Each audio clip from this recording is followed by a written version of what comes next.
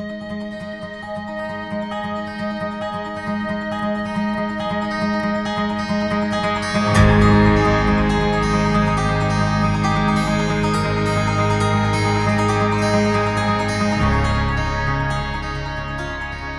everyone, welcome to a brand new episode of the Behold podcast on the Genre Equality channel. I'm Hitzir, Isa.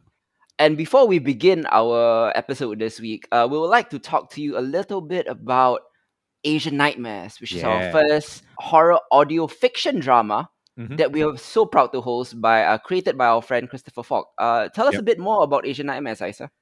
Yeah. So Asian Nightmares is something that we've been working on with Chris.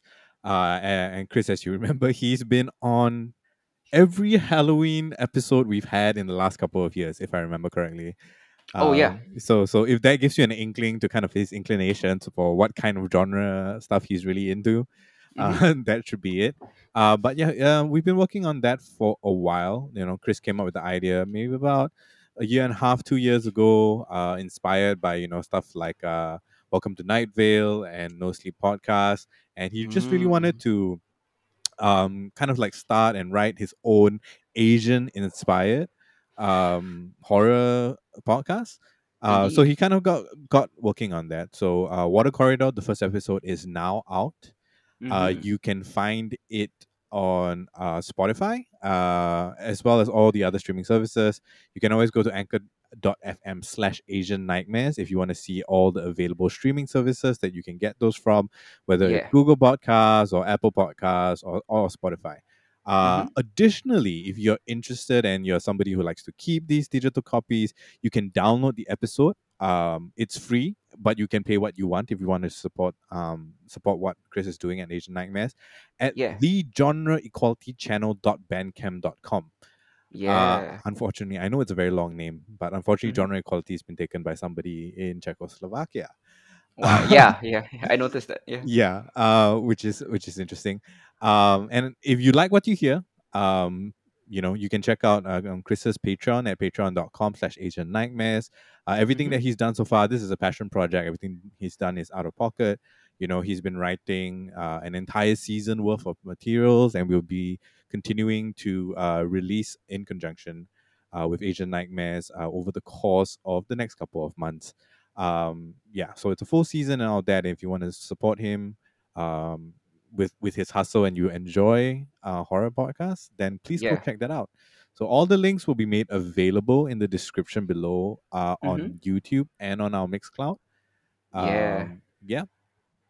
Yeah, I mean, and you can find our links on our Facebook homepage as well. hmm I've posted all of them there. The Water Corridor is the first episode. It stars again our friend Lian Sutton, also who's the main voice actor, who delivers a stirring, evocative, creepy monologue that will surely get you to look for water stains in your house.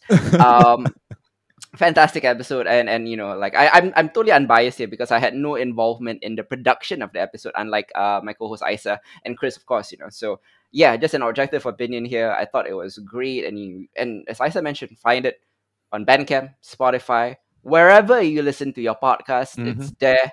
Additionally, big news coming up. You already know that we are available on YouTube. You Yep. already know that we are available on Mixcloud. We are back on all the other streaming platforms: Yeah, finally. Apple Podcasts, Google Podcasts, Stitcher, Spotify, wherever that you listen to your podcast, you can now find Genre Equality as well. So hmm if you find YouTube or Mixcloud to be too inconvenient or it's not your platform of choice, everyone Yeah. has a different preference. hmm Go ahead to any platform, type in Genre Equality, and you can find all our episodes there. I've taken the time to backdate everything, so you can Yeah. find everything from episode 1 to current day, everywhere on any platform that you so choose, and we're excited about that. hmm With that being said, all the promos and everything out of the way, give us a like, give us a subscribe, give us a follow, hmm especially on YouTube because it helps the algorithm there, Oh yeah. definitely. This week's episode, we're going to be delving into the world of FX dramedies, which hmm I feel like FX is a network, with the specific subgenre of dramedies, is akin to how HBO revolutionized the TV drama with shows like The Sopranos and Deadwood and The Wire. Yeah. I feel like the FX dramedies, the half-hour dramedy revolution, has been led primarily by this network. And he has produced several genius level shows Mm-hmm. that are easy to consume because they're all half hour. They are neither dramas nor comedies. It's hard to pinpoint, hence the term dramedies. And in the sheer sake of convenience for me, I've always tried to go through my favorite shows, one at a time, maybe one every few months. Yep.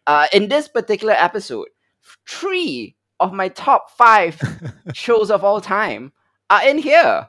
And it's a bit of a cheat, but I figured, why not? They're all FX. They're all really good. Yep. We'll be talking, of course, about almost the granddaddy of them all, which is Atlanta. Without Atlanta is the Sopranos of the dramedy genre. Without Atlanta, there would be, no Fleabag, no Mm-hmm. Barry, Mm-hmm. no nothing else. No I May Destroy You.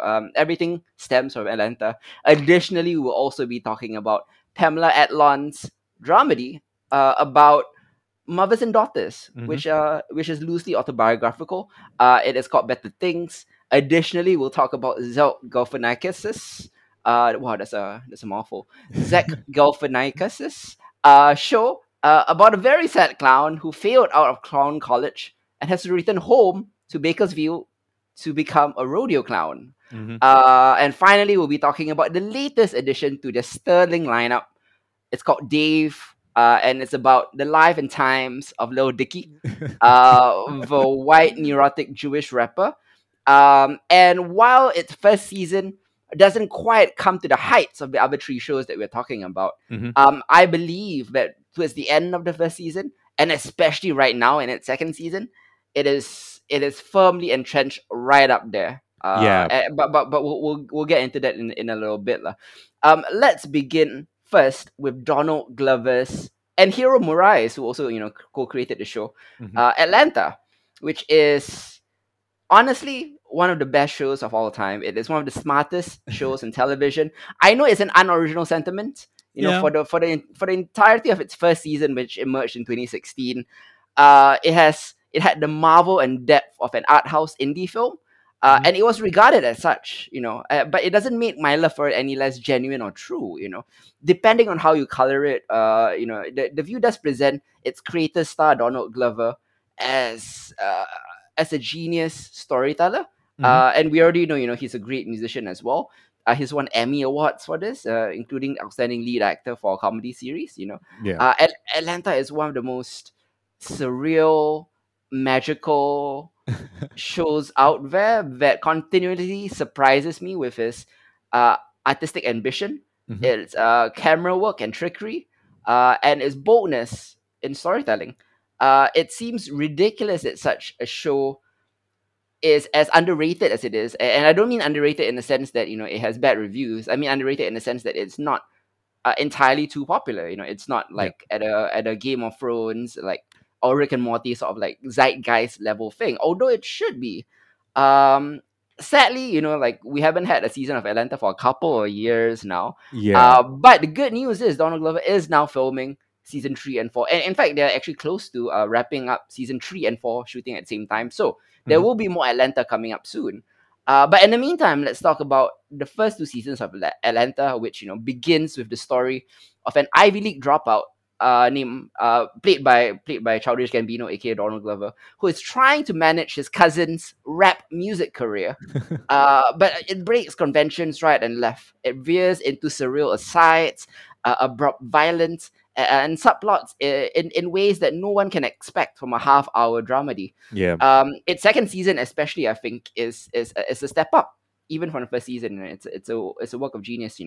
I've long raved about Atlanta, but like I only recently caught up with it, so I think it's better to get your fresher thoughts on this. Having seen the first two seasons of Atlanta, what do you think of it? Oh man. Okay. So in my memory, at least, like recent memory, Mm-hmm. uh, I don't think that we've gotten much magical realism stuff, Yep. on like serialized TV anyway. Mm-hmm. And so like watching Atlanta, and of course you and Hadi have been going on and on about Atlanta since season one. Yep. So I did manage to check that out. Not too long after season one came out, but I never really caught up with season two, and I'm like, oh Mm-hmm. goodness. I've really, really enjoyed it. Like it is everything people hype it up to be, right? Like sometimes, when shows like get a lot of hype, especially when you've got a big name like Donald Glover Yeah. attached to it, right? Donald Yeah. Glover of Childish Gambino fame, as well as Troy from the Community, Mm-hmm. like that carries a lot of weight, and sometimes it gets hyped up, to the point whereby like it's a little difficult to accept the thing for what it is.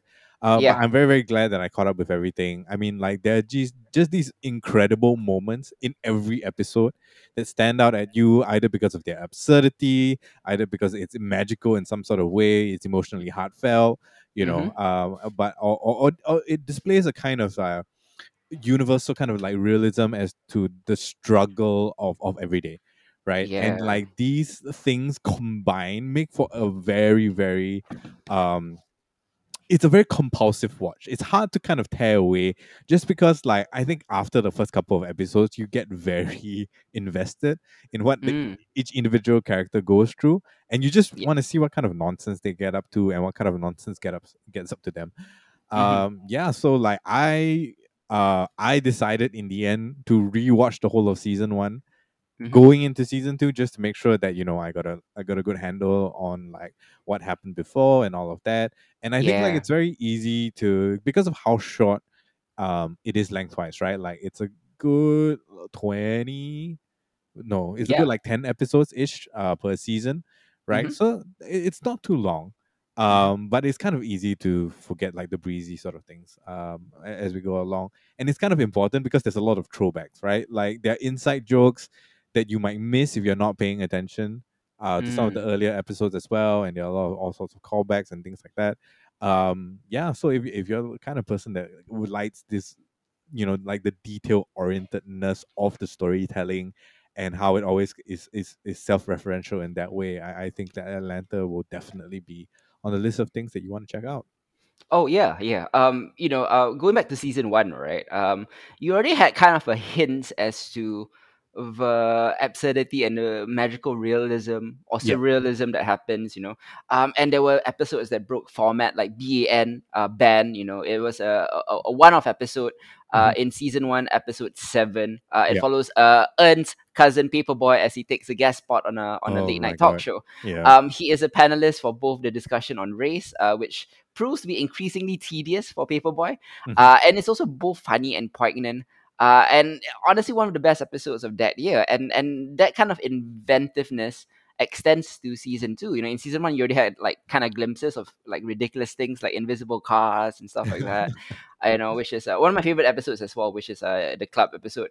But then in season two, you go into episodes like Teddy Perkins in episode Yeah. 6, Yeah. which doesn't even, I mean, it doesn't feature the character of Ed, but Donald Glover features prominently as Teddy Perkins. Hmm. And you see Darius, played by Lakeith Stanfield, heading into a strange man's house to buy a piano. The man, who's played by Donald Glover, kind of resembles the late Michael Jackson. He has like this Mm. bleached skin, soft-spoken voice, and this indescribably eerie feel. It is an exceptional episode of the show and a sublime short film, honestly, that can be watched on its own. Yeah. Because it is creepy, it's horrifying. Also, it's very funny. Hmm. And it gives this almost very elegant treatise on the relationship between genius and abuse, or genius and pain, Hmm. and whether it is worth it to tap into that. And it's brilliant. There's an episode about a barbershop, which is a bit more realistic. Yeah. It's a season 2, episode 5. It basically follows Paperboy as he's just trying to get a haircut, but his barber is just too distracted to make it happen, and it's just like this escalating comedy of frustration. Yeah. That makes me very. It made me very upset, just watching it, but in the best way possible. Do you know what I mean? Yeah, absolutely. Yeah. What were your favorite episodes of Atlanta as you were I mean, rewatching it? Yeah. I think the club is going to be a perennial favorite, just because of Invisible Car, Ben as well because of Antoine Smalls, Hmm. who I think is the most ridiculous character. Oh Uh, God, yeah. yeah, but I mean, like, given kind of recent news and a lot of transracial people stepping up and Yep. announcing themselves, very, very kind of ahead of its time, Hmm. and absolutely ridiculously funny to watch within the context of the talk show itself. I liked Barbershop for sure. Teddy Perkins is so surreal. Like it could exist on an entirely different show, and you wouldn't notice it. Like it could be, I wouldn't say Black Mirror, but something of that ilk. Yeah. Teddy Perkins would definitely fill a spot in there. I thought Mm. the one about Drake's house was pretty Yeah. funny. Yeah. Um, One of my favorite episodes though, and something that kind of like took an emotional turn that I wasn't quite prepared for was Fubu, I think. Yeah. Yeah, Season one, Fubu. right? Yeah, Fubu is no season 2, episode 10. Oh, that's right. Yeah, Yeah, the yeah. beloved episode. It's the finale. Yeah, it's Ern's turn towards darkness. Yeah, Yeah. and I really like. I didn't expect that at all. Right, like you get a flashback episode every once in a while. Like everybody seems to do it. Mm-hmm. But I don't think I've seen like it's such an interesting character study of a young Earn, Mm-hmm. and how you can kind of extrapolate his experience and trauma there, all the way into all the shenanigans that happen afterwards. And like I think Mm. that's incredibly smart. And it really really kind of like caught me off guard. Yeah. Uh, Yeah. yeah, so just some of my favorite episodes, but I mean, like some of them are definitely more memorable than others. But like again, everything kind of has its own kind of standout moments, that remain in the mind. Yeah, Atlanta has this knack for giving you what you didn't know that you wanted. It Yeah. always, it doesn't quite follow a serialized story, which helps it evoke surprise or delight or puzzlement or horror or anxiety or elation in any given episode. Hmm. Whatever it gives you is different, yet always equal or better than to everything else. Whatever you wanted or expected. And by this point, I should at least have known better than to expect anything in particular. So Atlanta is best approached with a blank slate of mind Yeah. with every episode. And but the thing is, right, the series actually season to season has added like a sort of thematic through line through its season. For Hmm. example, season two was subtitled Robin season. And it kicked off with a robbery of a chicken joint, that became this almost like close quarters, scary slash funny gunfight, something out Yeah. of a 90s indie flick, and verbally explained to us that these episodes were set up during the run up to the holidays when robberies were exponentially increasing. Hmm. But as the weeks passed, it became clear that this was, a kind of rope a dope explanation. The Robin meant more to Atlanta than a felony crime, and evoked more than just the threat of violence. The Hmm. season was about all the different ways in which people can feel robbed or be robbed, of dignity, of money, of autonomy, of safety, and so on.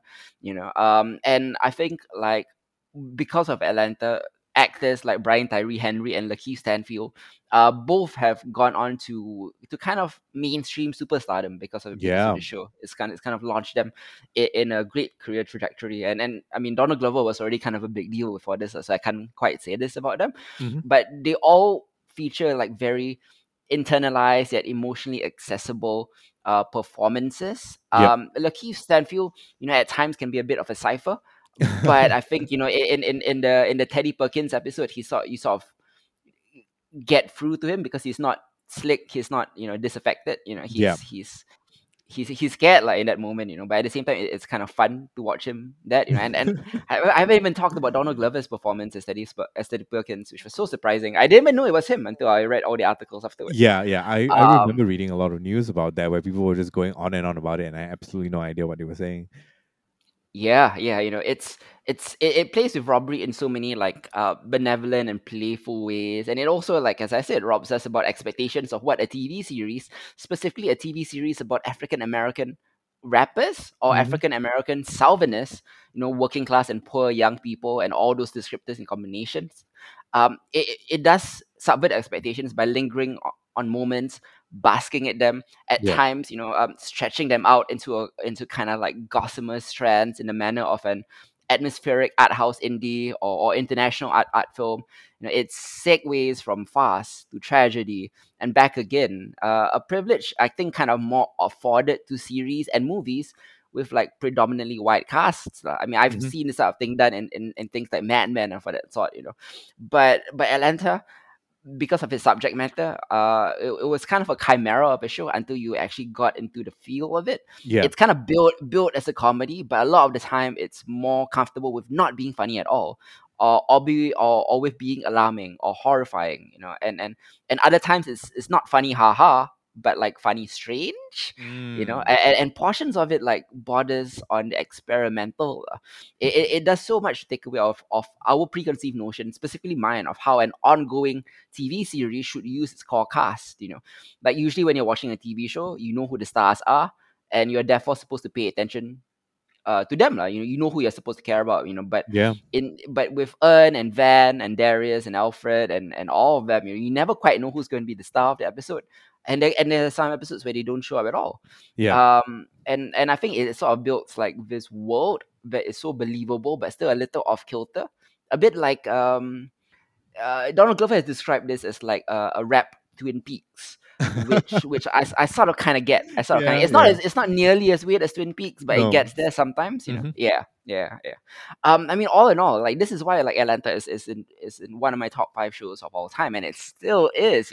Which is why when I talked about earlier episodes, like when I talked about I May Destroy You or Hmm. Barry or Fleabag, I was always hesitant to put them at like the top of the dramedy list because Atlanta was always there. Yeah. And it's been a few years since I've seen Atlanta, but then like the impact is still there. But the recency bias, sometimes when I watch the latest season of Barry or watch the latest season of I May Destroy You or whatever, I was like, okay, maybe this is the best show. But then I keep thinking back to Atlanta and I haven't seen the end of it. And Atlanta is always at the top for me. Like even like unmemorable, quote unquote unmemorable episodes like Alligator Man or Woods, which like Alfred, he goes through a trip through the wilderness, Yeah. that kind of doubles as an interior journey into dream logic and symbols. It's all like they're all very different and they're all so creative. Hmm. That's why I think I put like Atlanta at the top of it. Maybe not for you, but it has to be near the top of the dramedy list for you as well, right? Yeah. Yeah. Easily. I don't think I've consumed enough dramedies over time to kind of like definitively put it at the top, but it definitely ranks up there as one of the first things I'm going to recommend if people talk about that. Again, Mm-hmm. like as far as magic realism goes, I think this is definitely the best for sure. Yeah. And like and in that way, it stands out greatly from all the other three topics that we were talking about today. Oh yeah, definitely. It has a bit more in common with Dave, I think. Yeah. Um, Mhm. Especially in season two more so than season one now. But like I mean the hip hop theme, and the artistry of deconstructing what a rapper is. Yeah. Uh, same but different lah, because Dave is more white. But we'll get into that lah. But Yeah, I for sure. just have to say that Atlanta is a very elegant show. And it almost feels sometimes like both a collection of a short stories, a short story collection. I mean, Mm. and it's very like it's very artistic in that way. And it's driven by such talented filmmakers like Donald Glover Yeah. and Hiro Murai. If you don't know who Hiro Murai is, he's actually directed and or created a lot of the dramedies that we've talked about. He's a driving force on Barry as well. Hmm. He's a driving force on a lot of shows. And Hiro Murai is a great director. He also directed This Is America, Childish Gambino's music video. So he's very good. And if you want to know where Lakeith Stanfield suddenly popped up from, This. where Zazie Beats came up Yeah. from, where Brian Tyree Henry came up from. This was the show that kind of discovered them all and like launched them into the stratosphere. And Mhm. the result is a series that I feel that is still growing and evolving before our eyes, and I can't wait for season 3 and 4. Yeah, I mean, any final thoughts before we move on about Atlanta? Yeah, just shout out to Zazie Beats as Van as well. I don't think we've talked about her enough. Hmm. The one where she visits her German heritage. I think it's Helen. Yeah, Oh yeah, my yeah, god, yeah, like yeah. it's so funny. But yeah, like it's a outstanding cast, right? Like I mean, outside of Donald Glover, again, all of them were fresh faces when this began. Now they're everywhere, all over the place. Of course, Lakeith Stanfield, I think, being the standout of the lot, with Hmm. the multiple projects that we have covered that he has been in over the course of the last like 3 years. It's kind of Yes, crazy. So like yeah. watch Atlanta because it's really good, and I mean it's good for a reason, and it's launched a lot of very amazing talent and put them into other equally amazing projects as well. By the way, I do have to shout out Atlanta because Atlanta was the show Uh-huh. that convinced me to watch BoJack Horseman. Really? Yeah, because there was a scene in season one, Uh-huh. when walking through the mall, and then the characters are talking to each other about BoJack Horseman. Tracy says to Ern, this was the quote. Oh, Don't get me wrong, it's a funny show, but the way yeah, they dive into depression, especially after what he did to her daughter, I was yeah. like, can you even feel bad for this horse anymore? Yeah, And I was yeah. like, yeah, okay, if Donald Glover loves this show, I will watch BoJack Horseman too. So yeah, Hey, two shut for the up. price of one, two of the best shows of all time. I Mm-hmm. got because of Atlanta. So yeah, that's great. Nice. Yeah, game recognized game lah, shows. And we've talked about like I think BoJack Horseman like through so Multiple many genre times. equality multiple times. You know how Yeah, much we love that show as well. yeah. And Still yeah, wanna. it's still one of our favorites, and it's easy to say that Atlanta belongs right up in that stratosphere. Yeah, Yep, for sure. yeah, yeah. Atlanta, one of the best shows of all time, in my opinion, right up there. Next up, let's talk about Pamela Adlon's show, Better Things, which Mm. also coincidentally began in 2016. And Better Things, in my eyes, has slowly become one of the finest dramedies on television. But it has always been, unlike some of the other shows here, kind of resolutely unflashy Yeah. in its brilliance, partly because its subject matter is so contained and domestic, and because in a typical episode, not very much appears to be happening at all. Hmm. Pamela Adlon, who writes, directs, and stars, has fashioned a gorgeous and loosely autobiographical story about this raspy voiced single mother, Sam, Yeah. who is a jobbing actor and her three daughters living in Los Angeles. It touches on elements that are at once familiar, like aging, mortality, how women and men relate to one another, Hmm. and gives them all new dimensions. I think primarily the show is about how women relate to each other, specifically mothers and daughters, Yep. with Sam and her daughters and Sam and her own mother. The show created by Adlon, I think, is one of those first shows that introduced me into the whole like naturalistic kind of style of storytelling, Hmm. which in 2016 I wasn't like quite a big fan of, and Better Things uh belongs to me like a special place in my heart because it allowed me to have to learn the patience Yeah. of watching a show like this, because the rewards oftentimes far exceed short-term gains of like other shows which have shocking episodes or Hmm. exciting and stuff like that.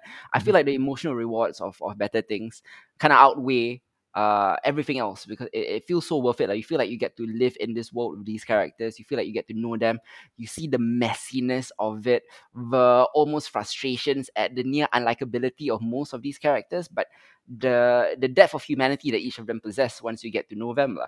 And Yeah. the sheer exhaustion of raising children, the frustration and exhaustion and the constant grappling with kids. Yeah. It makes me have a newfound appreciation for mothers everywhere. Do you know what I mean? Hmm. Yeah.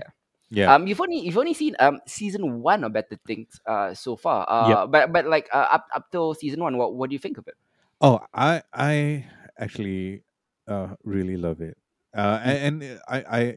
I agree with a lot of things you say. In terms of like its approach, its tone, its tempo, in which like everything is just kind of laid out. I Mm-hmm. think like it hits a very interesting emotional spot for me because having grown up in a single parent family, Mm. I am neither a mother nor a daughter. Right, right, um, right. but there are moments in time that are portrayed, at least from the quarter of the franchise that I've seen so far, Mm-hmm. that really really hit kind of close to home, right? Like as a teenage boy growing up in a single parent family with multiple children involved, right? Yeah. Myself and my two brothers. So I mean, certainly the dynamic is very different, and it's surprising in that way to learn these kind of things, right? Mm-hmm. Obviously mothers and sons and mothers and daughters, there are different dynamics in play there as well. But like so often, right, sometimes like little things would just kind of get me off guard, like the little arguments in the car, just kind of like struggling to keep things together, the things that as kids seem so huge and large and important to us, from a mother's perspective, right, it seems so different. And I think like I get reminded of that so often. Obviously as I've grown, right, I've come to understand the parents position. Yeah, even as I see, my brothers and my friends have their own kids, and it's a vastly different experience from what I remember growing up. And Mm-hmm. Better Things captures that perfectly in so many respects. Yeah. you know.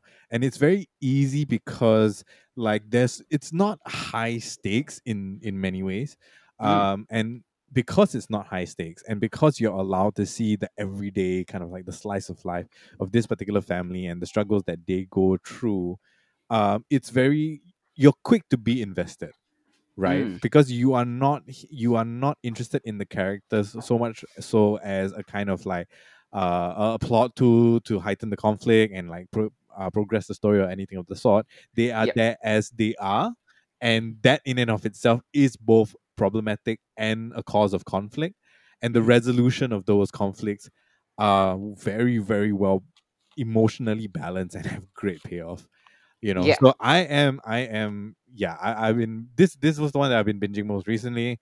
I'm a bit sad I didn't plan my time as well enough to like get through as much of it as I wanted to, but like I'm definitely going to be watching this much further into season 2 to 4. Yeah, this might surprise you, but like in my opinion, season three of Better Things and season four of Better Things are the two strongest seasons of any of the shows that we're talking Oh wow. this week, and that includes Atlanta. Like I think that highly of season three and four, and it's really what it's really a great experience, and I think Sam Fox, specifically Pamela Adlon's character here, stands tall as one of the most authentic television characters I've ever seen. Yeah. And Adlon has created this vehicle around her that is unlike anything you'll see out there, particularly for comedies. The writing on the show is probably the best thing about it. It is so Uh-huh. smart in that the characters don't all sound like they come from the same writing team, Yeah. as it would happen on most mediocre sitcoms. Sometimes I watch. I mean, a lot of the sitcoms I love, like your Brooklyn Nine Nines Mhm. and Kim's Convenience and all of that. But the way the characters speak, like every single one of them, sound like they're from the same writing team. You know what I mean? Yeah. And I think that Pamela Adlon understands that like every one of her daughters, both fictional and non-fictional. Well, she based her fictional daughters on her non-fictional daughters, Yeah. should all sound like different independent people who don't come from the same mouthpiece. Like they all have like Mhm. different opinions, they all have different depths, different fears, different privileges, and things like that. And she goes about to present them as truthfully as possible, Uh-huh. and thereby kind of allowing us to see our own lives reflected in them, despite the fact that perhaps we don't grow up as like kind of selfish slash privileged girls in rich LA. But like you can kind of see the patterns of adolescence in them, Mhm. just because it's so honest and it's so messy. I feel bad for Sam sometimes, I feel bad for the kids sometimes, I feel bad for Sam's mom sometimes, who is honestly like, in terms of comedy, Sam's mom is like the shining beacon of comedy on the show. Yeah. But when it comes to like half-hour TV direction, the thing that Adlon does here week in and week out is astonishingly attentive, empathetic, and when it wants to be hilarious, it rejects the whole sitcom premise that like you need to gain as many laughs as possible per minute. Yeah. So the show is very loose, but it's never scattershot. And Adlon's directing and writing confidence is evident in how the camera navigates around the Fox home, the Fox family, as well as how the entire series plays to the strengths of its various actors. Mhm. Um, the whole created, directed by, and starring thing has been done quite a bit, and Adlon is one of them. Is up there with Phoebe Waller-Bridge and Donald Glover and all that. And Bill Hader. Adlon as an actress is outstanding. Adlon as a writer and director is even better. Yeah. This story about raising like three very eccentric, steel-willed, girls. Uh, boasts some Stone Cold classic episodes, especially towards the later parts of the season. Yeah.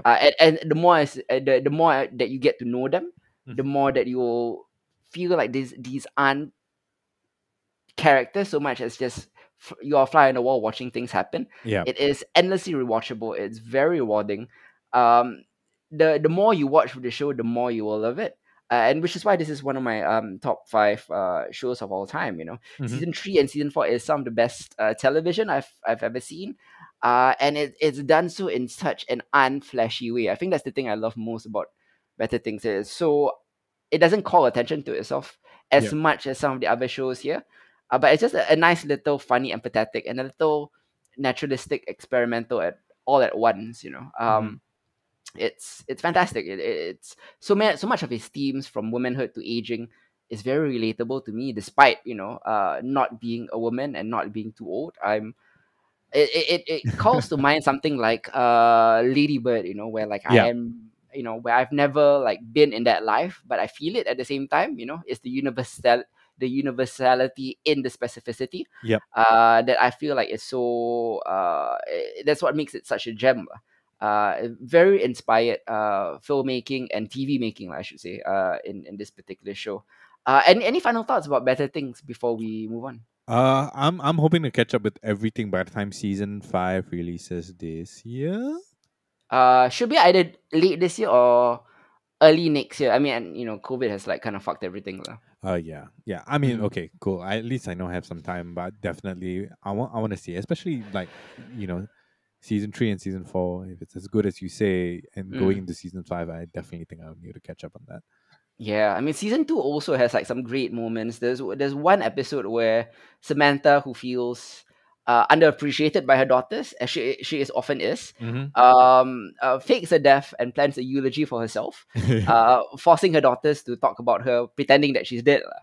Yeah. And it's actually one of the sweetest moments I've seen on television, Mm-hmm. and one of the few moments, like, as much as it's frustrating and exhausting, it's so exhausting raising children.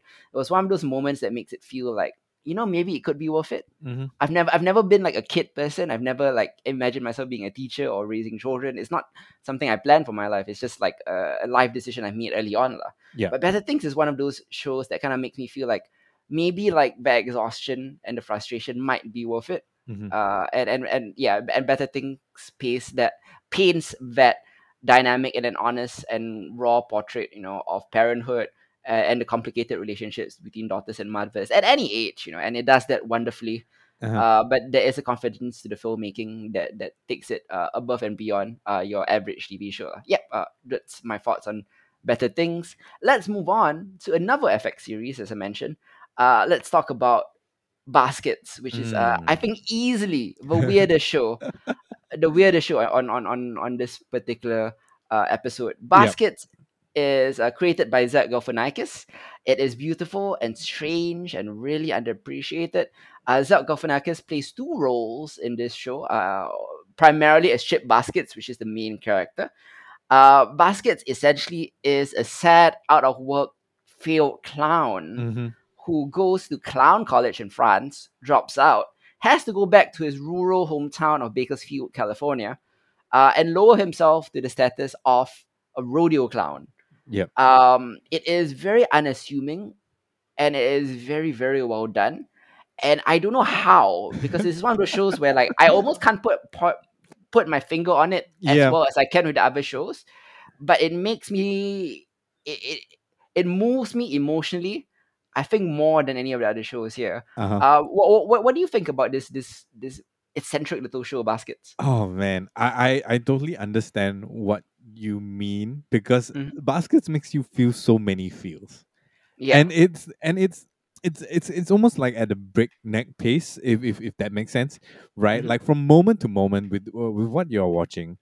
Sometimes that emotion that it evokes or it elicits, right, from what you're watching, Yeah. doesn't quite have enough time to settle down, Hmm. or for you to make sense of it before something else gets thrown your way. Yeah. And that is not to say that that is extremely fast paced or anything of the sort. But Hmm. that's just the way that it plays out in terms of its pacing. Um, Mm. to me, and this is something that I noticed as I was watching through. I've only done 2 seasons, so I can't talk about again. I can't talk about season 3 and season 4, unfortunately. Is Hmm. that many things you watch on baskets are extremely frustrating, Yeah. to kind of like sit through, right? And very often those feelings of frustration don't get resolved in a way that is satisfactory, for yourself as the audience member or for the characters. But Hmm. that same discontent is a large part of the driving force of the characters, especially Chip in particular, and later on Dale, as we find out, as well as the plot, right? Like just kind of moving everything forward with that is a whole bunch of malcontent. And that is fascinating in the way that it's laid out over the two seasons that I've watched anyway. Mm-hmm. And it is I don't know if it's because like that persistent feeling of like, oh, like the highs aren't as high as you want them to be, the lows are really, really low, and like you want resolution for that, so you stick around to see it.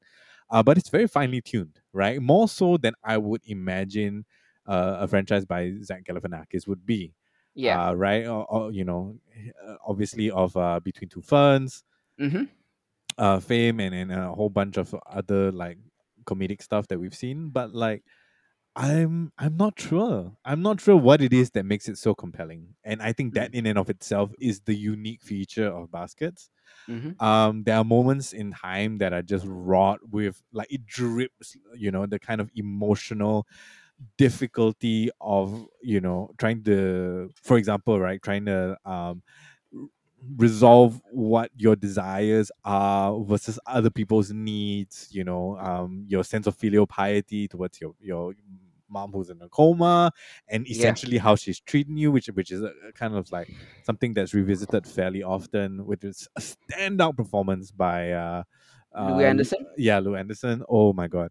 Yeah. Just like it is, so the characters are extremely likable and unlikable at the same time, and very, very frustrating to watch, but they are also very real and very Mm-hmm. understandable and very human, and they ask for your empathy as a viewer, in a way that I think is not as intrusive as you imagine it to be, and that's Mm-hmm. just kind of the mystery about it, right? About Mm-hmm. Baskets, and this strange kind of little family dynamic, and the story that they're weaving.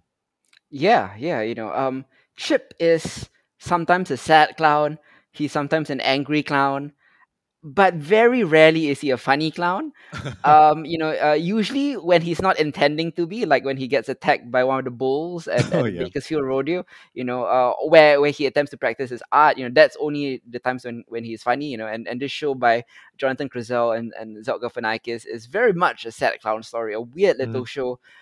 Vibrating at a frequency that I think only a small subset of viewers are likely to kind of resonate or appreciate properly. Yeah. It presents sort of broad comedic concepts.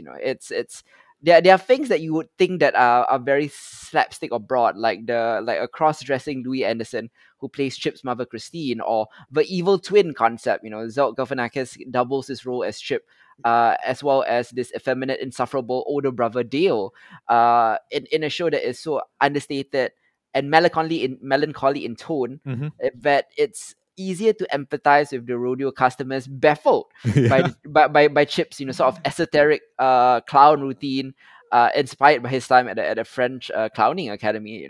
Yeah. But at the same time, these things, like for example Louis Anderson's performance as Christine, as you mentioned, is kind of never treated as a joke. Nope. you know Nope. and the show has only doubled down on the melancholy of it all, as it progresses.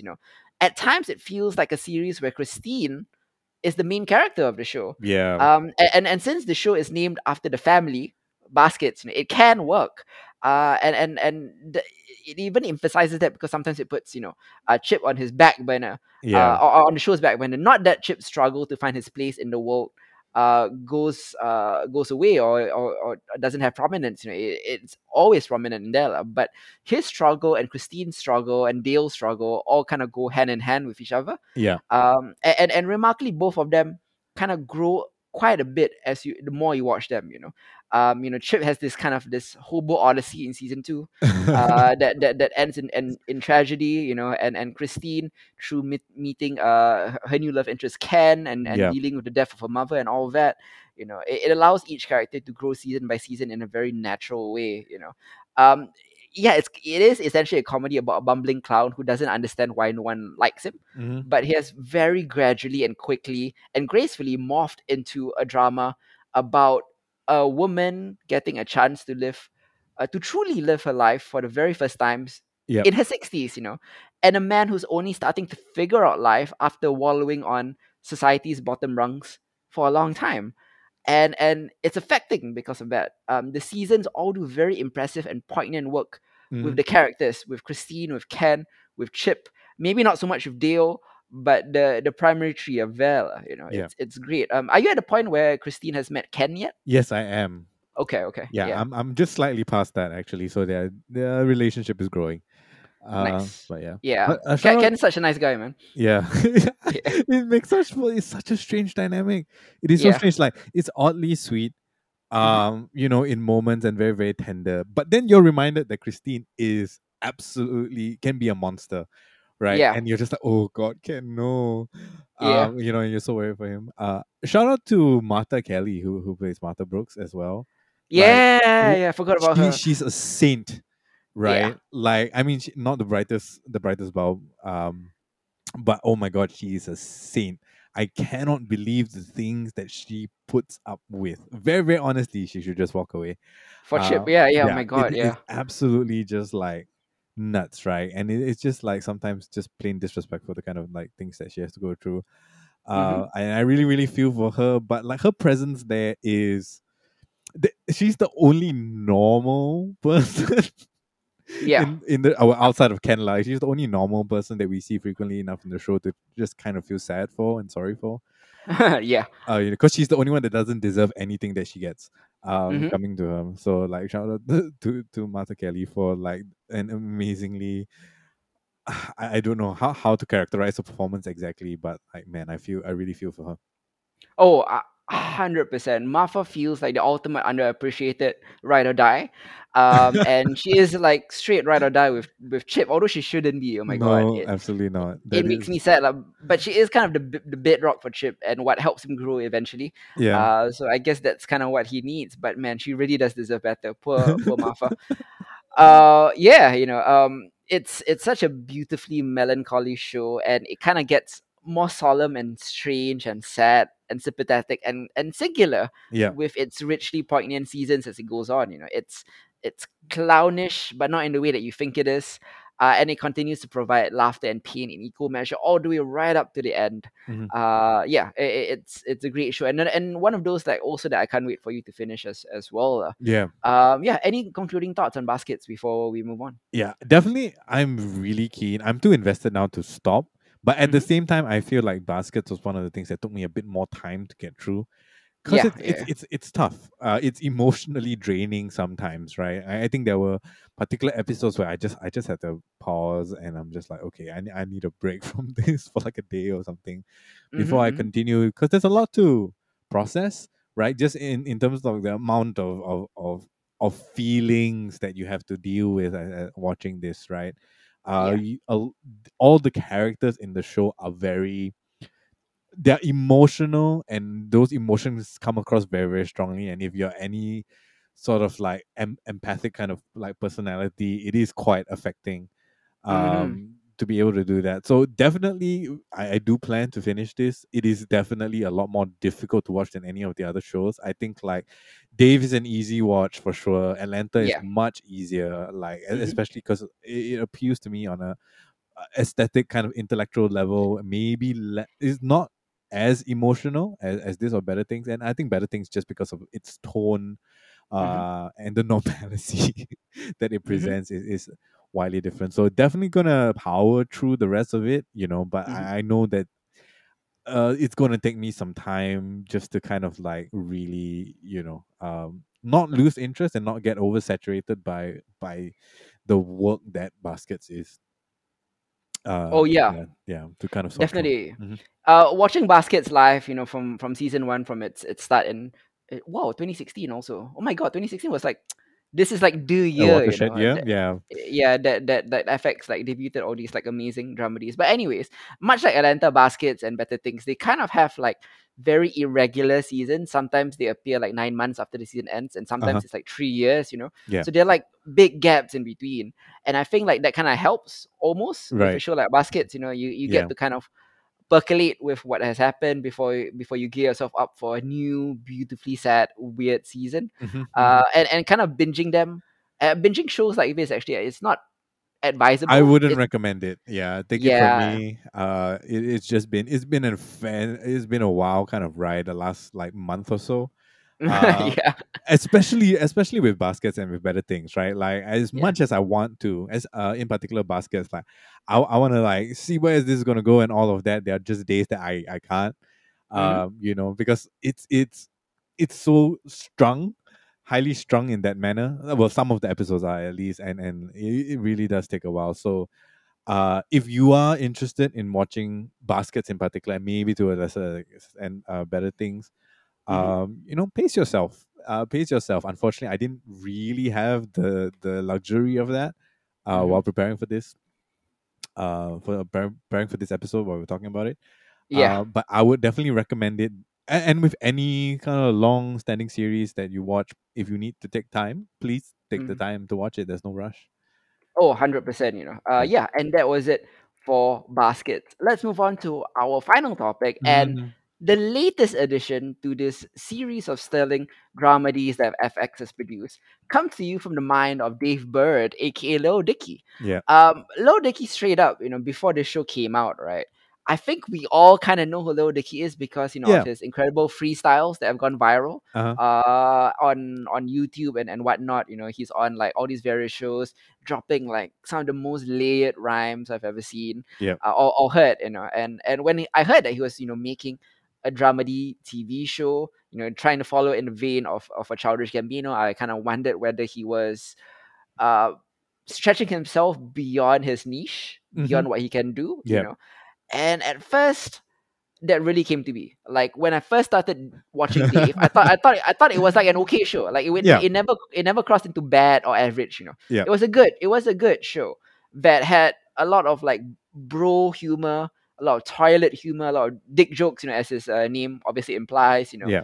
And I kind of like dismissed it after 4 or 5 episodes. I was like, yeah, this is a solid show, but it's never gonna kind of rank up there with the best of the best. Yeah. But as the show keeps going on, as the show keeps digging deeper into Dave and deconstructing his neurosis, Mm-hmm. his selfishness, Mm-hmm. his delusions of grandeur, that's when the show becomes on a level of an Atlanta or the Better Things or Baskets. Yeah. And that's how self-aware Dave is, in making his own personality so unlikable or dislikable. Yeah. And it's really good. And the first episode that really brought to mind that the show can be more than just a series of like dick jokes is episode 5 or 6 in season 1, which featured Gaeta's bipolar disorder. Oh, Hype Man. Hype Man. Episode Kite Yeah, 5. that Yeah. that was the first episode. I was like, okay, the show has more to say, Yep. Yep. and Yep. it's doing so very very well. Did you have kind of the same trajectory or feeling as I did going Yes. into Div? Pretty Yeah. much. Pretty much. I mean, like, again, fairly familiar with like Little Dicky and his musical career, so to Mm-hmm. say, like over the years and all of that. I think we've watched a number of his videos when he first came out and kind of made a splash and all of that. So I thought it was part the first couple of episodes, just like you, was kind of par for the course, right? Mm-hmm. But man, like once we get into to kind of Gata's story and the bipolar disorder and the way that's framed and understood and Mm-hmm. portrayed, I was just like, okay, now I need to pay attention. Like this is the point in time where this is getting serious. And if I Mm-hmm. don't pay attention, I'm not doing myself or the series justice.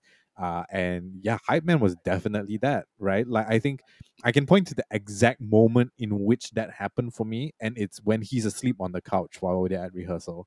And the Yeah. entire Yeah. conversation that unfolds after that, I'm just like, okay, there's something special here. If they Yeah. can keep this up, this is going to be phenomenal. Mm-hmm. And well, what do you know? it Yeah. just goes from strength to strength from there. I mean, I don't think Dave is as evenly distributed in terms of its magical moments as the other three series that we're talking about.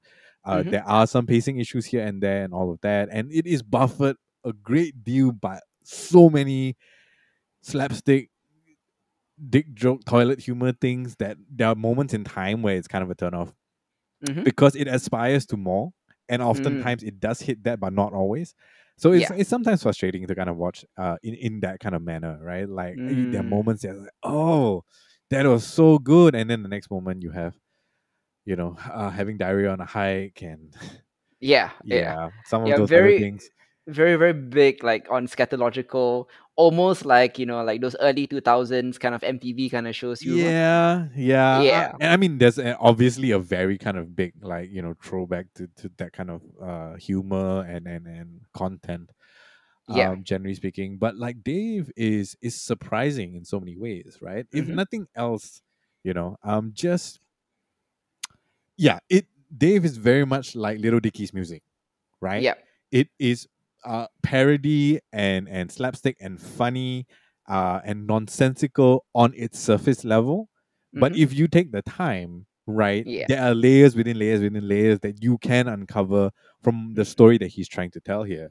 And I think Mm. that's brilliant. It's not as polished as Atlanta, right? Like No, it not yet. doesn't have that kind of like aesthetic vision or that philosophical bent of exploring the experimental side of the medium.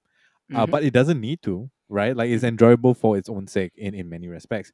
But just like these really really special moments that stand out, and you're just like, okay, like there's something here that that's worth shouting out about. Oh yeah, 100%. Like the Gator episode in particular was such a smart and empathetic Yep. and poignant moment that it kind of elevates itself above that lah. And as the show continues, especially later on towards season one, particularly with there are some like jokes that really really hit. Like the wood Wooden shirts. shirt. Wooden shirts, like it's Yeah. it's it's on a level of like the invisible car for me. Like whenever I Yeah. think about it, I laugh. Yeah. Yeah. And like it is really dope. I won a wood shirt. Yeah, it's so insane. Sauron is my favorite character on the show. Yeah, It's unfortunate that these like precocious, absolutely confident kid, yeah. right, is just walking around with like a stack of G's and just like Mhm. owning all the adults within his space, and I think that's kind of brilliant. Yeah, Y- that to me is definitely a standout moment in as far as the yeah. comedy goes. Yeah, Um, and not to say like the first half of the season was like weak by any means. There are a no, no, couple no. episodes that are strong. I think in particular episode three was the first time I really laughed out loud in the show. When Ellie is trying to get Dave or Leo Dicky Yeah, to be more sexually adventurous. yeah, yeah, And like there's a gag at the end of the episode involving like the garage door and yeah. their housemate walking in. It does make me laugh very hard. Lah. It was so Uh, good. a- and his whole neurosis is hilarious, and the trajectory of his relationship with Ellie actually I think is like the defining emotional arc for Dave, For sure. Hmm. particularly with episode 9, when Dave accompanies Ellie to her sister's wedding at Napa Valley, lah. Yep. And kind of Dave kind of fails to be mentally or emotionally present for Ellie when he's distracted by a potential career move, Hmm. and uh, Dave eventually accuses Ellie of having no ambition, which kind of leads to their breakup right at Yep. the end of the season. I mean, there were a couple of moments in that episode, particularly the fight, particularly with the callback to them doing the autotune, the back and forth in the beginning and stuff like that, Yep. which continues to be called back to in season two, by the way. It's very well done. Hmm. And then you get into the finale of season one Oh. when Dave is trying to put out this like very long offensive track about prison as his first single. It's like this 10-minute thing, and like the Yeah. first 6 minutes, which are played uninterrupted. Which made me think like the whole episode was going to be a music video, right? Yeah. But it plays this whole thing. I'm like, where the hell is this going? It's kind of funny, it's kind of clever, but where the hell is this going?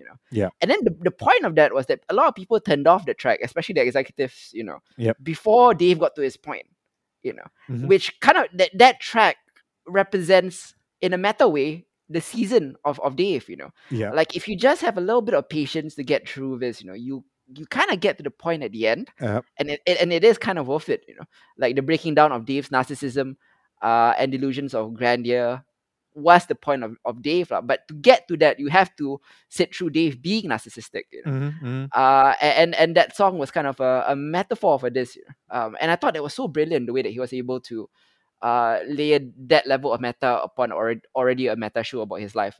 Yeah, Yeah. Yeah. For sure. yeah. For sure. What do you think about that track at the end and the finale and how season one ended? I think okay, if anything, the season one finale, right, was some of the most like boundary pushing as far as Yeah. like Dave goes, right? It was definitely the most boundary pushing. It caught me off guard. I was completely surprised by that. Right? Sure, Mhm. they gave us, talk about mental illness and like kind of managing that within this very strange kind of like singular experience of being a rap artist, right? And aspiring to that kind of greatness that's there and the whole industry that surrounds that. Mhm. But like the storytelling in jail and the Yeah. way that it plays out is like that's Atlanta level stuff, Yeah. Yeah. right? In my opinion, and then I was like, okay, that made me super excited to go in for season two. I think like Mhm. if it didn't end on that kind of note, especially with just kind of like I am very very invested in Dave and Ellie working out, Yeah. and with the breakout, I was just like, oh fuck you, Dave, seriously, Mm. but like with the way that the finale ended, right? It was just like, okay, I'm halfway through what the entire franchise has out at the moment. This is great motivation. If they can give me more of that in season two, I'm down. I'm totally down with that. Have you seen any of season two? I am. Let me see. I think the last one that I finished was the one after Kareem. Mm. The Bar Mitzvah one.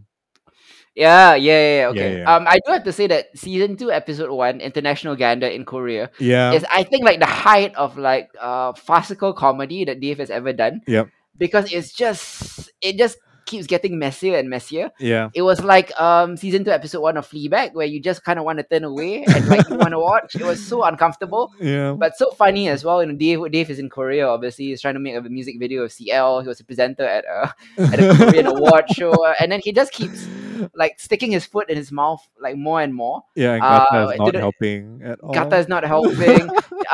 The intern that they brought over from America gets called up for national service in the middle of it, and he didn't know.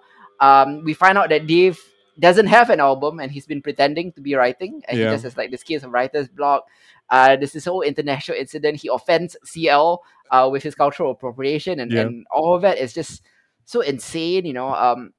And when there's some episodes here, especially in the first half of the season, that gets to that heights of like surreality. Yeah. You know, like for example, the Kareem Abdul-Jabbar episode was so bizarre, Yeah. and just the way that he just like Kareem lets Dave put he just like gives him rope for Dave to tie himself with, you know. Yeah. And the more Dave keeps talking about how he's not cultural appropriation, he's not culturally appropriating, like Mhm. the more he is, and the more he obviously is, right? Yeah.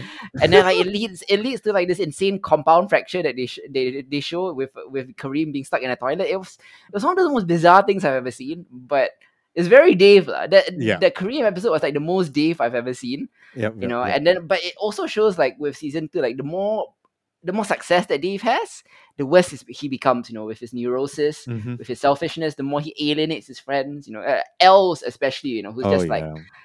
done with him lah. I think Bar Mitzvah at least like they kind of like reconnect there, Hmm. but Hmm. else is just like, you know, like fuck this guy lah. Yeah.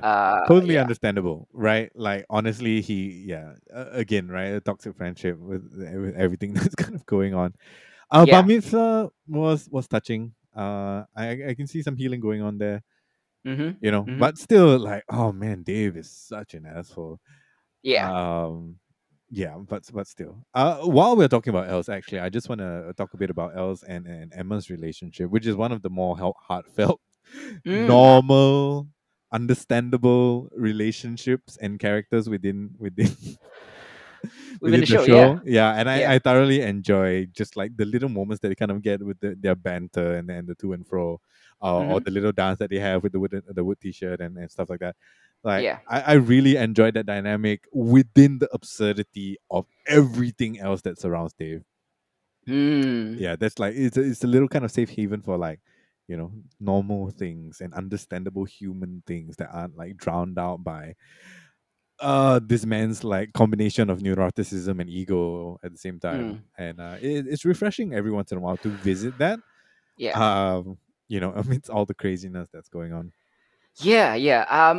Donald Glover has said a lot that Atlanta was inspired by two particular shows. Donald Glover has credited The Sopranos and Hmm. Twin Peaks as his major inspirations for Atlanta. Yeah. And you can kind of see that like, on the mood board of Atlanta, right? I see The Sopranos ish, and I see the Twin Peaks ish of Atlanta. Yeah. With Dave, though, Dickey credits Curb Your Enthusiasm as Yep. his main like inspiration, and the cringiness of Dave really mirrors Curb Your Enthusiasm. Oh I mean, yeah, for sure. especially in particular with the whole narcissistic Jewish genius Yeah.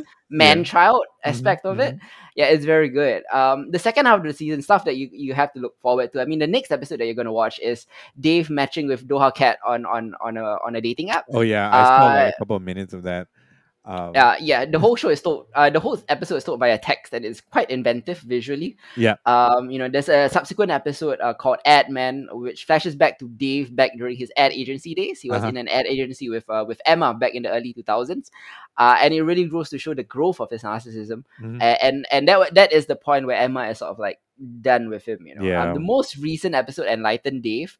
Episode 9 is the most, I think, experimental, which was this week, lah, which is the most kind of experimental Yeah. Dave has ever been. Dave is dropped by his label. You kind of see it coming because he doesn't have an album, right? Hmm. So he goes to Rick Rubin's house to get Rick Rubin to help produce him. But Rick Rubin has this like very weird, very zen kind of way of deconstructing Dave. He kind of mind fucks Dave to kind of strip Dave's ego. Yeah. And the majority of the episode is told inside Dave's mind, very like Charlie Kaufman esque.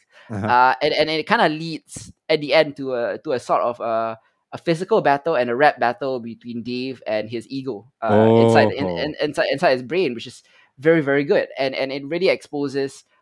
Strips away and deconstructs all his narcissism, his delusions of grandeur, why he resorts to scatological humor and toilet humor so often Hmm. as a Hmm. defense mechanism, because he is so insecure, right? Yeah. That was one of the best episodes that Dave has done, and much in the trajectory of season one. As you get towards the end of season two, you start to see the artistry like go full swing once again, and Yeah. that's what I really love about Dave, and that's why I think like season two is starting to like get up to the level of the other three shows Uh-huh. that we're Uh-huh. talking about. Yeah, but I mean Dave isn't quite there yet. Yeah. But like I see like there are moments in Dave where it does reach those heights, Uh-huh. and as soon as it kind of clicks and it does that consistently, then it belongs up there.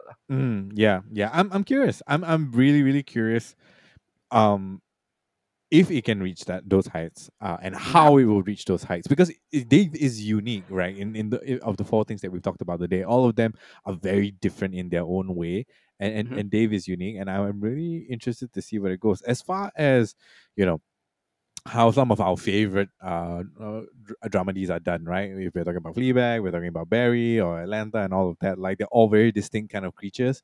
mhm, And it's always fascinating to see how they go about achieving this level of storytelling that endears us to it. And like Dave is getting there. mhm, Um, but we'll see. We'll see. I have a feeling it's gonna take maybe a season three to kind of like coalesce that mm. their place within that strata of storytelling, but we'll see. Oh Yeah. yeah, definitely. But yeah, it does have like those moments of genius, and I think like once it clicks, it will definitely be very good. And towards the end of season two, it really clicks. I think like the last 3 to 4 episodes of Uh-huh. season two that I've seen are phenomenal. They're Atlanta level. It's just a matter of like making 10 straight episodes of that, and then it can be considered like a genius level show. Yeah. But yeah, it's a good show. It's a very good show, Hmm. regardless of that. Yeah. So those are four FX dramedies that we wanted to highlight here. Yep. And the best news is that like Singapore doesn't actually Singapore does have FX if you have cable. Yeah. But the thing is like with the cable shows they kind of come like a year or two late. Hmm. Hmm. I'm sure you're familiar with the cable schedule, but thanks to Disney Plus Oh Singapore, yeah. you're able to stream Atlanta, Better Things, Baskets, and Dave easily at a simple click. Yep. Because if you didn't know, Disney owns everything. Disney, a couple of years ago, we talked about this on Genre Equality. Yeah. Disney bought Fox, which owns FX. FX puts all their shows on Hulu, Hmm. which coincidentally Disney also bought. So because the FX streaming service and Hulu streaming service are not available in Singapore, they figured, let's just put the shows on Disney Plus. Yep. And if you go to the Star section of Disney Plus, that's where you will find Atlanta, Better Things, Baskets, and Dave, and a whole lot of other great FX Oh shows as yeah. as, as well. If you're not caught up with stuff like The Shield or The Americans, the FX actually have good, solid list of prestige dramas that ranks up there with The Sopranos or The Wire and Yeah. Mad Men and things Yeah. like that. For sure. Particularly The Americans, which is one of my favorite shows of all time. Yeah. But yeah, those are the four shows we're talking about this week. We will be back in a couple of weeks to talk about the malleability of the Western genre. I will be comparing and contrasting one particular movie, which is Tombstone, which stars Kurt Russell and Val Kilmer. Uh-huh.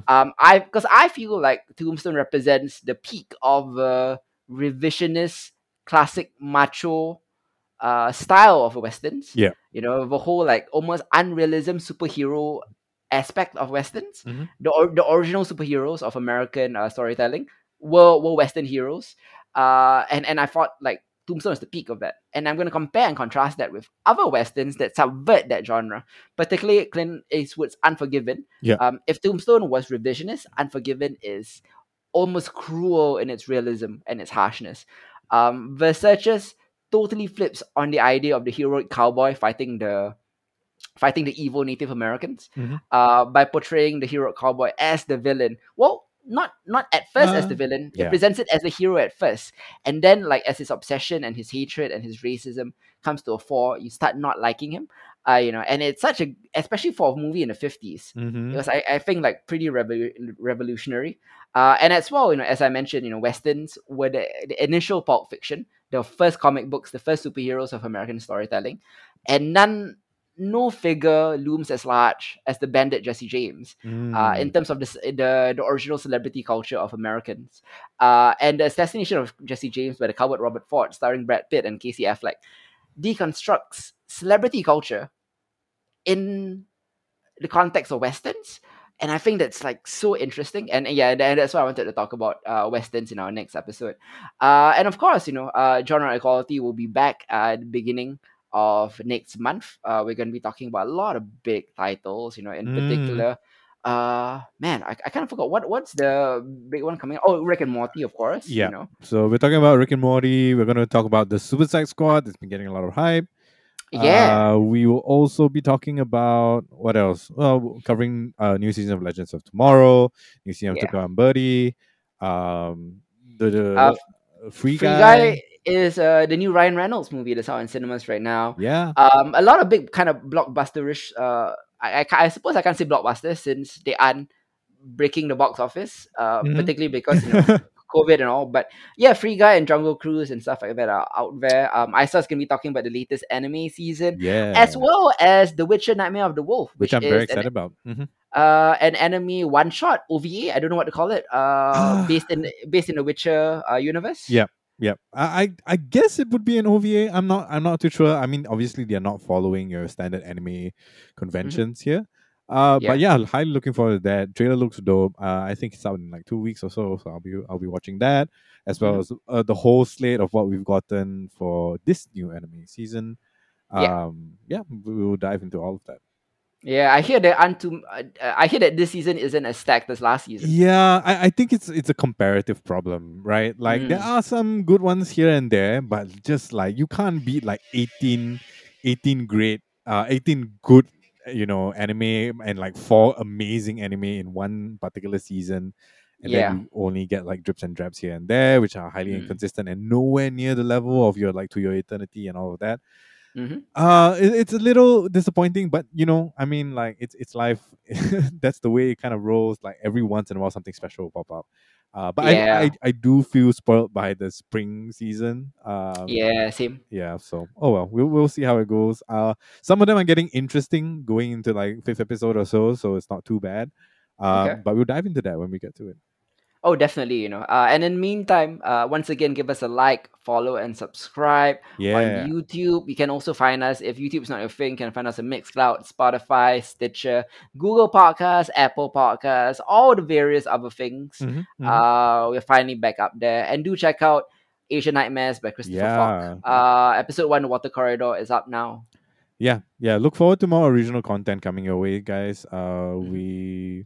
We're just expanding what we're trying to do, right? Like we started out as a podcast just talking about genre stuff, and now we are expanding into a channel that also does genre stuff. Mm, So you can look out for that. definitely.